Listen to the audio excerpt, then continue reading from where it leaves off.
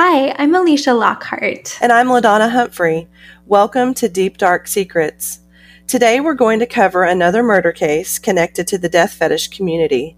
It's the murder of a woman named Sharon Lopatka, who was murdered on October 16, 1996. What's really interesting about this case is that both the victim and the murderer were fetishers.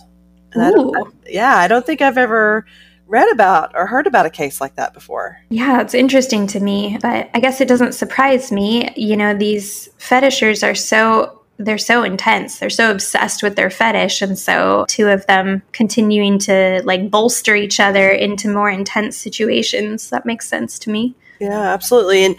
And what's even more interesting, I think, about this case is this was one of the first cases that's been reported where a police department has arrested a murder suspect with evidence that they primarily gathered from email messages. So I thought that was incredibly interesting. And just a little bit of background, Sharon was born on September 20th, 1961. She was raised by an Orthodox Jewish family in Baltimore, Maryland. Just, a normal girl. And as a child, people even said that Sharon was about as normal as you can get. She liked to play volleyball. She played field hockey. She even sang in the choir. She was so normal and so level-headed and so dedicated to her community that she also spent her time as a nurse's aide, a teacher's aide, and even a library aide. I mean, just really, really normal type of person that you would meet every day. And so that to me, again, is interesting to later find out that she was also into death fetish. Sharon had a very active social life. And right after high school graduation, she ended up meeting her husband, Victor, and they got married in 1991. He was a construction worker, and sadly, her family just didn't approve of the marriage because Victor was not Jewish. So her relationship with her parents ended when she got married to Victor and they moved away. Sharon and Victor ended up moving to Hampstead, Maryland, into a ranch-style home. So again, they just, on the outside, everything seemed peaceful. They had a happy life together. Very, very normal. When Victor was at work during the daytime, Sharon did spend a lot of time on the internet. She ran some websites for some extra income. One was a website that she hosted called The House of Dion, and it was a home decor website. Pretty innocent, right? Yeah. She even created a book about how to decorate houses. She sold it on the internet. She sold it through that website. She wanted to reveal industry secrets so that people could decorate on a budget. She had some really great ideas. And she had advertisements that varied from things like how to glamorize your walls without messy wallpaper or hiring expensive decorators, easy sew and no sew home decor projects that anyone can do, transform any room in your house into a decorator's showcase. So again, wow. She could have been our friend. She was normal. I was going to say she sounds like a Pinterest mom. She does. Absolutely. She also had another website called Classified Concepts, and she wrote ad copy for other businesses. So she was a writer. She liked to tell stories. Everyone thought Sharon's online hours were all about her decorating websites or writing, but Sharon had some deep, dark secrets. Dun, dun, dun. She also ran a psychic readings and spiritual advice website and a sex hotline, like a 1-900 pay-per-minute number. Ooh. So Sharon wasn't quite so innocent. In addition to those websites, Sharon also had started to delve into some pornographic websites, groups, and chat rooms. And believe it or not, she was frequenting websites like fetishfeet.com, sexbondage.com, and she was chatting with members that had fetishes such as necrophilia, bondage, and on those websites, she sold her undergarments, her used undergarments and pantyhose. Wow. Just some very dark, disturbing stuff. And she became a member of some very, very extreme news groups that were dedicated to fetish. I'm glad that you mentioned the news groups because it gives me an opportunity to share with our listeners just a little bit of our research during our undercover investigation. So I, in particular, was very interested about the history of this death fetish community. Like, how did it come to be on the internet? When did it come to be? And these extreme news groups that Sharon was a part of are really like the first places where people really started to gather and talk about their really dark fetishes. So like in the late 90s, there were all these different news groups. Usenet was a really popular place that was a news group. And so when I say news group, what I'm really meaning is like a discussion forum of sorts where files can be shared. And they're tricky to access because you need a news group reader installed on your computer to get in. So these were some of the first anonymous places to interact on the internet. People would use the groups to gather, talk about their dark fantasies and chat and share files. So Sharon was here on these news groups and she was flirting with disaster. She really started mixing business with pleasure. As LaDonna said, she was selling her pantyhose. So it seems like she was kind of stepping into this as like perhaps a money-making thing, but she definitely had dark fantasies of her own too, or I don't think she would have been comfortable being in these places. I'm just shaking my head right now. I mean, from what I can tell in our research about her, it doesn't seem like these are things she shared with her husband or her girlfriends or her family. So she goes into these news groups and she has a lot of different aliases that she goes by, but one of them was Nancy Carlson. And as Nancy, she would advertise that she was a film producer. She said that she was making custom films for clients and that she would make anything they wanted. And so one of her ads as Nancy said, "Hi, my name is Nancy. I just made a VHS video of actual women, willing and unwilling, to be knocked out, drugged, chloroformed, under hypnosis, and never before has a film like this been made that shows the real beauty of a sleeping victim." Oh, that's appalling. So she's a woman talking about knocking out, drugging, and doing horrible things to other women. That blows my mind. Yeah, and she's saying, I can make a video like this for anybody who wants one. I'm Nancy Carlson, let me know. What we discovered is that there actually was no proof that she made any of these videos. It doesn't seem like anybody took her up on this opportunity, but she was putting herself out there saying, I'm willing and able to make a film like this for you. I mean, is she going to meet up with people who are into home decor and hopefully knock them out to make a video? I mean, that's where my mind goes. This is frightening. Yeah, she even uses the word victim. She was willing to put together something like this if somebody had asked for this kind of video. She had a whole persona on these news groups of Nancy Carlson. She was telling people that she was a 300-pound disciplinarian dominatrix, that she was a pornographic film actress. So she really carried herself as a special person in these fetish communities. Wow. There were a few different fetish groups that she was in. One of the groups was a feeder and gainer fetish group. This is a fetish that's like a variant on fat fetish, where people get sexual gratification from gaining weight or watching others gain weight. So she was in that group as Nancy, the 300-pound dominatrix. Whoa. Whoa, that's a fetish? I did not know this. Yeah, so I guess in addition to some of the death fetishes that she had, she wanted somebody to act out this sort of fetish with her. She was also in a cannibalistic sex group. And Sharon was overweight, so she wasn't lying about being 300 pounds. And she would post her photos in these groups. And she really liked the attention she would get from people in there. One of Sharon's fantasies was to have somebody feed her until she reached the weight of 475 pounds. So she was looking for somebody to help her gain 175 pounds through this feeder gainer fetish. One of her quotes in there, one of her posts said, "I am not interested in email correspondence or phone feeding. What I really like is the real thing. I'm willing to be force-fed if necessary.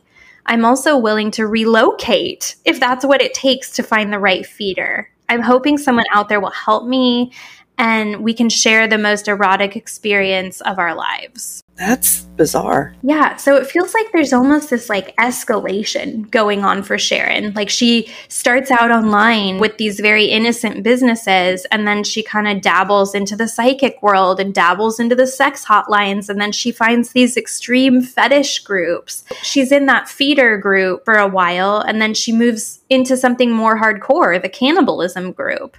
And then it gets even more hardcore when she joins this alt.sex.necrophilia group.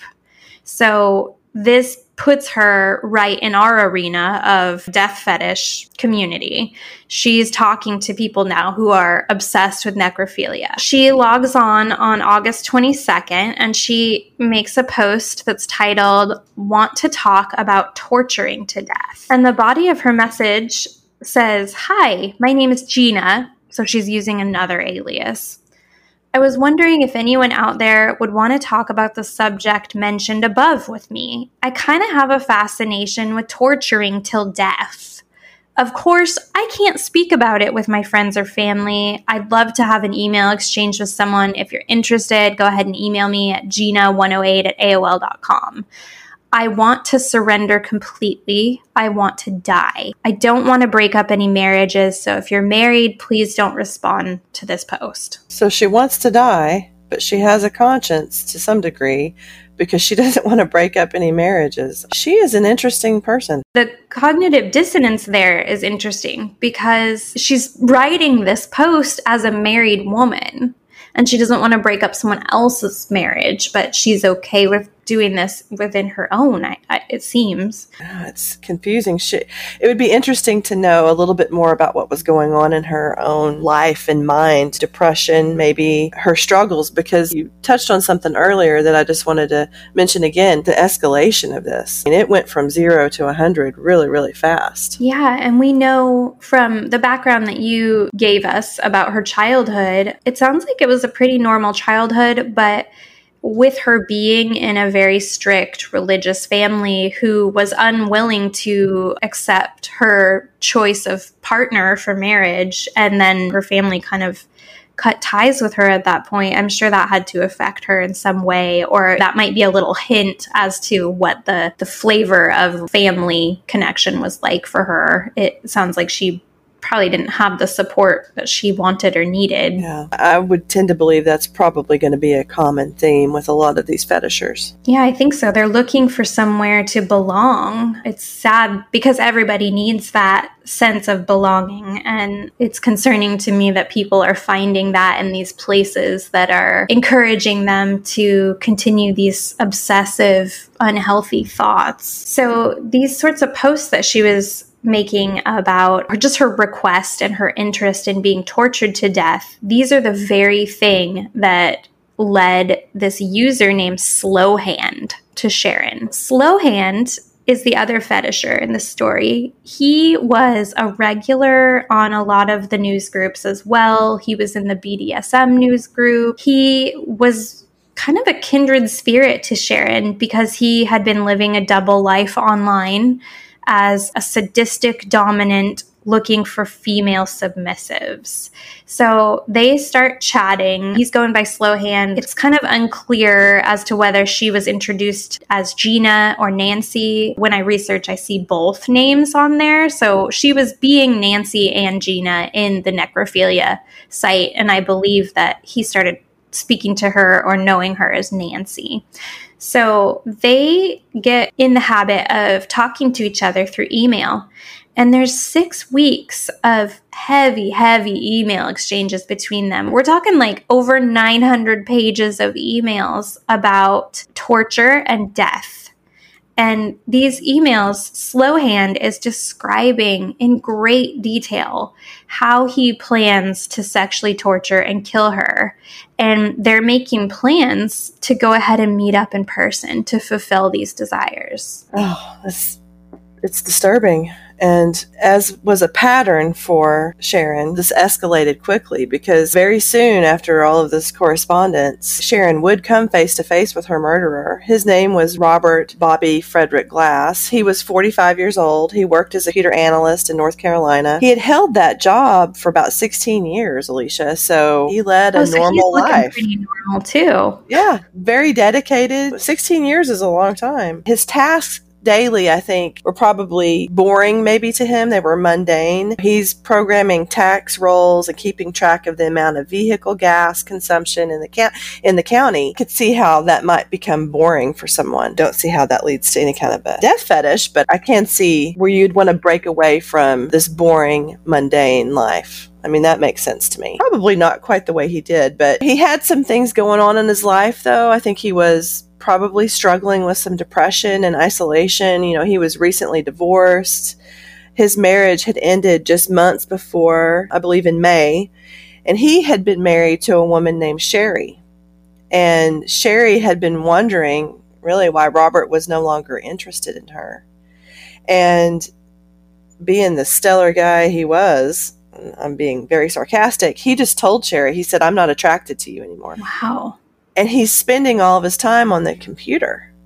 So he was up to no good at that point. And Sherry was frustrated that he was spending all that time on the computer. So she decided to look at his computer and find out what was going on. And she discovered thousands of emails that were full of disturbing images and violent messages. And she was heartbroken and horrified. Yeah, can you imagine, like, having your husband just tell you, "I'm not attracted to you anymore," and then finding out that he was more interested in these violent conversations and violent pornography?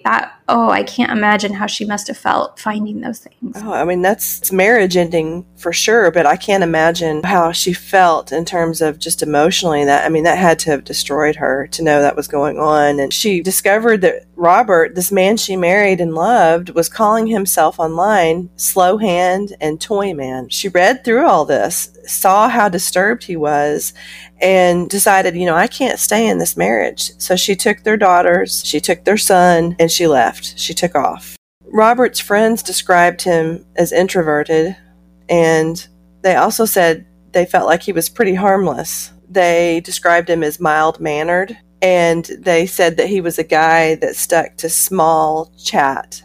So I'm sure he was pretty quiet and kept any kind of discussions to maybe how the weather is, how's your day. I mean, I can almost picture this guy. Not a lot of social skills. This is terrifying to me, and I feel like a lot of times when you read about serial killers, that's always what their neighbors and their friends say, that they were just nice, that they were simple. It's a mask. It's absolutely a mask. I almost picture Robert as the guy that has the pocket protector, you know what I'm talking about, and the one that's always reliable. He's always on time, very punctual, very matter of fact.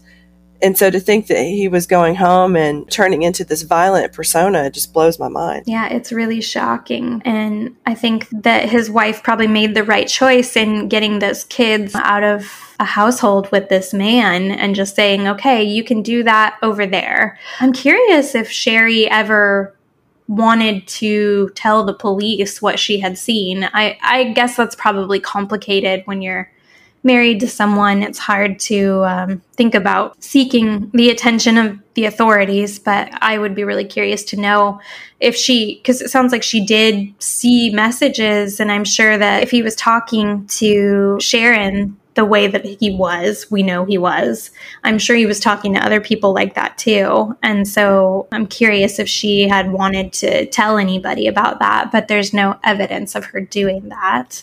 Well, I was curious about that too. And one of the things that I wondered is she felt neglected, obviously, because there was clearly no physical interaction between them. She's feeling lonely, but I wonder what his temper was like, if they had violent arguments or if there was just no emotion at all with him. I'd be interested to know. Yeah, it doesn't seem like there's any criminal record of like domestic disputes or anything. So I sort of picture him, like you were saying, just sort of shut off, quiet, desensitized, but he's got all these desires that he's kept locked up. And it seems like you can't really do that. It comes out somewhere. And so I think that it finally did just come out for him on October 13th in 1996. So this is the date that Sharon decides to leave her home, and her plan is to never return. So she tells her husband, Victor, that she's going to go visit some friends in Georgia. She lies about where she's going. And then she drives herself to the Amtrak station and gets on a train at 9:15, and the train is headed to Charlotte, North Carolina.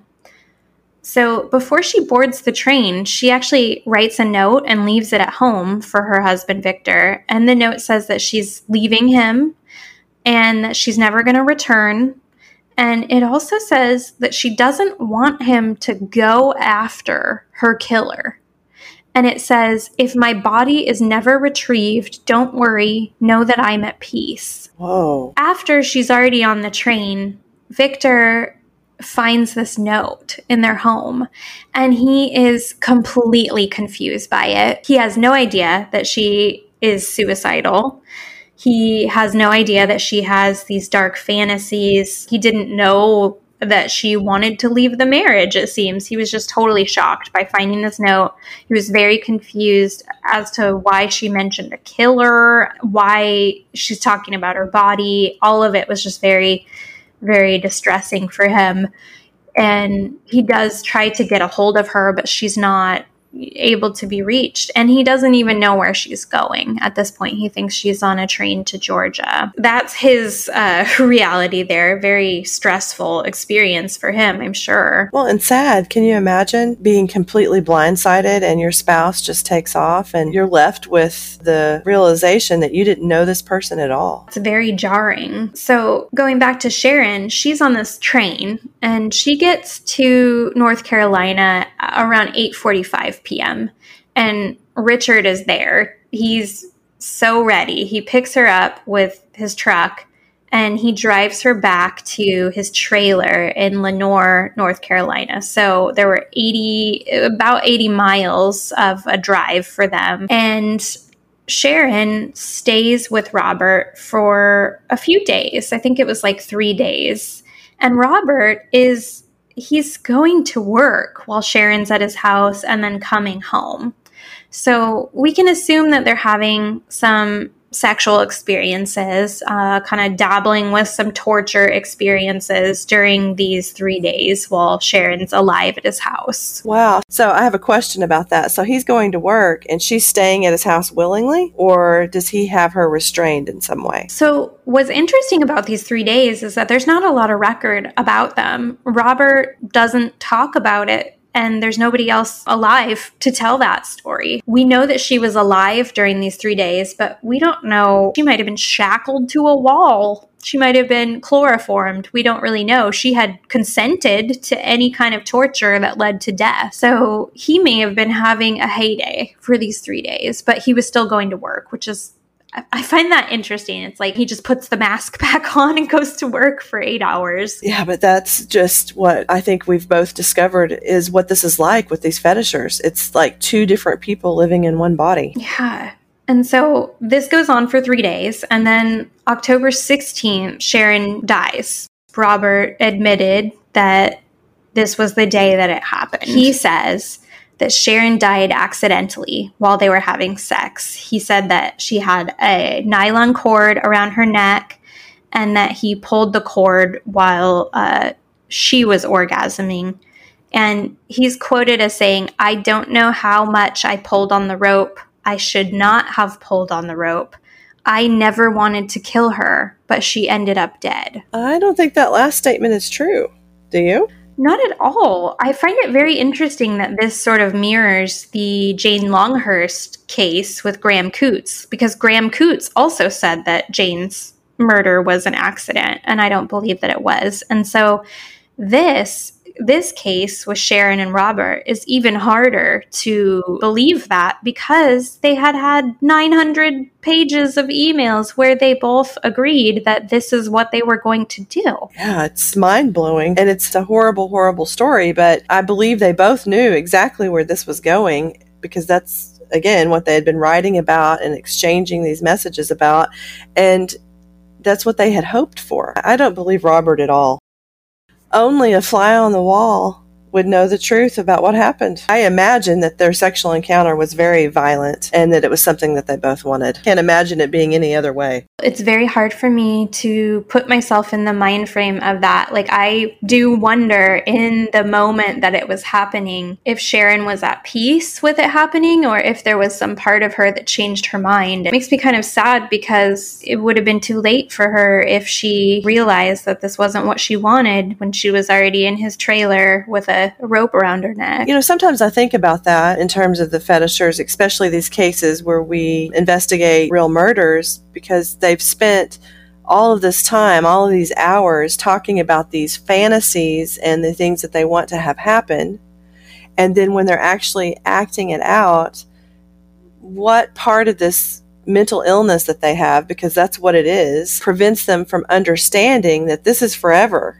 There won't be any more acting this out. When you're dead, you're dead. And so sometimes I think about that and I wonder just how mentally ill some of these people are, Alicia. It just seems like they're so entrenched in this idea of death that they've romanticized it to the point where I don't know that they understand that what the true consequences are. I remember reading this passage on one of the death fetish forums. I believe it was Fet Noir, where a woman named Grace X, she mentions that once somebody kills her and is having sex with her dead body, that she will be a spirit watching from above and enjoying it. And I'm just not sure that that's the case.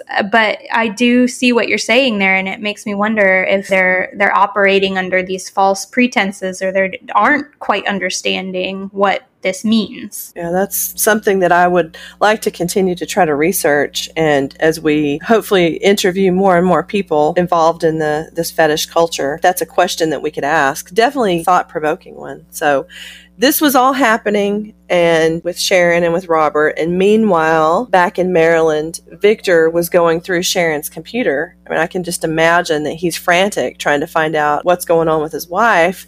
And that's when Victor finds all these messages from SlowHand. And I can almost see that moment in my mind. I mean, just the terror he must have felt. I just can't imagine that moment for him. And so he finds these messages and he decides he's going to file a missing persons report. He files that report on October 20th. He gives the police access to Sharon's computer. The police are just astounded by this. They can't believe a woman would get on a train to go get murdered willingly. Like, it blows their mind. I mean, to even say it out loud, it blows my mind. Police decide we've got to act quickly. So North Carolina police start a stakeout on October 22nd, and they're watching Robert's trailer. And I want to add that was a very rundown trailer. Oh yeah, we've got some pictures of what his trailer and property looked like at the time of Sharon's murder, and we will definitely be posting those as some extra content on our Patreon. The police, they're doing the stakeout and they don't see any signs of Sharon at all. They grow more and more concerned, and so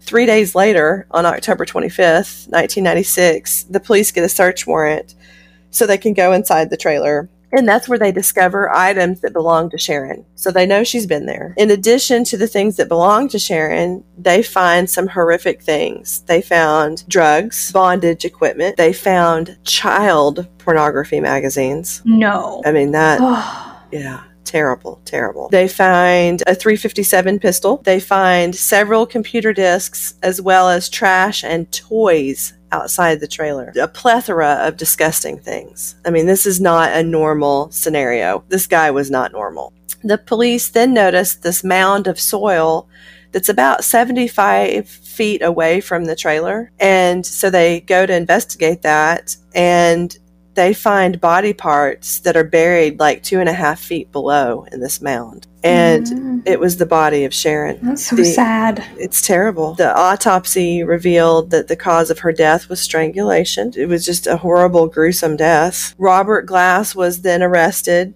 They arrested him at his job. Can you imagine how shocked his coworkers were? Not old Bobby, the mild-mannered guy. So they walk in, they arrest him. They charge him with first-degree murder. He ends up being held without bond in the Caldwell County Jail. And on top of all these other charges, he's then faced with additional state and federal charges for the possession of child pornography. That frightens me for his children because they had been living with him up until the time Sherry left. Yeah, Sherry definitely made the right choice there to just kind of remove them all from his presence.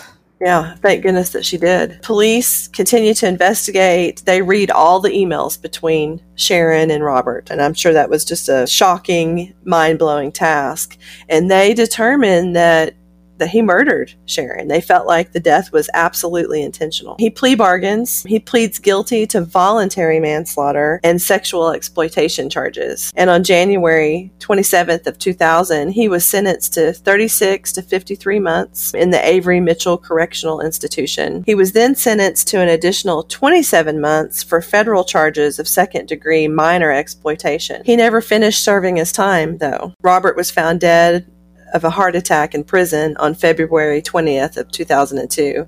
And that was just 1 month before he was to finish his state sentence and begin his federal sentence. Robert was up to a lot of things that were very, very, very dark. Outside of just the death fetish, the child pornography. And we've not even really explored that portion with him.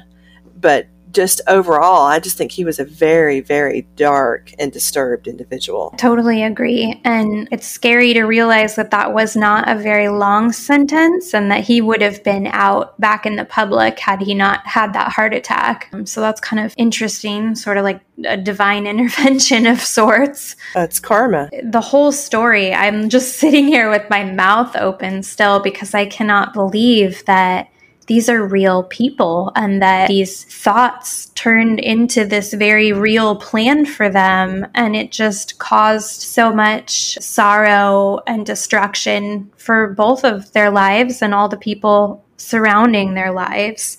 And some of the people that were in their lives were other fetishers, other people in the death fetish community.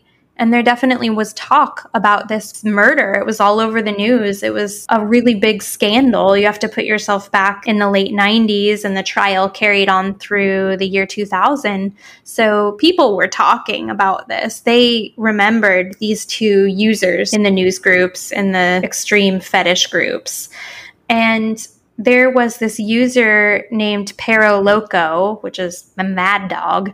He said that he had corresponded with SlowHand and he was defending him. He said, he's a compassionate man. He said, it was unfortunately stupid that he did not insist that Sharon bring her hard drive to wipe. Not to mention, he should have taken her somewhere safer to do her.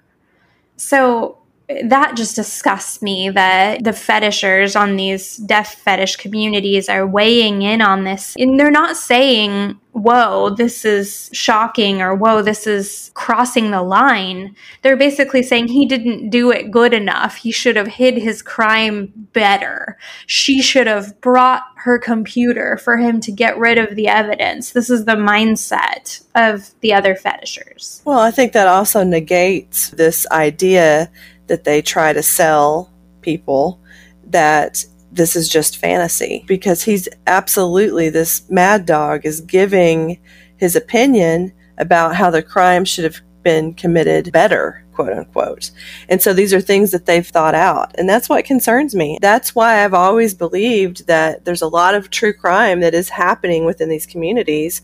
I believe that the users absolutely support that. I think this statement that you just shared is proof of that. I'm not bothered he killed her. I'm bothered that he didn't do it right. I mean, that's disgusting. And he wasn't the only one. There were a lot of other users who sort of came to both of their defenses and said, look, this is okay. It was consensual. This shouldn't be illegal. It's a well-established law that you cannot consent to your own killing, except for in very limited circumstances, like medically assisted suicide. It just, in this day and age, it still is illegal to tell someone that it's okay to kill you. And I think that it should remain that way because there are people in various states of mental illness, or, someone might be having a psychotic episode, or someone might have a mental disability. There's a lot of reasons why it shouldn't be okay for you to allow or to give that permission. It might not be what's actually right or best for you. I completely agree with you. And I start thinking back to some of the investigative work we've done in this community, and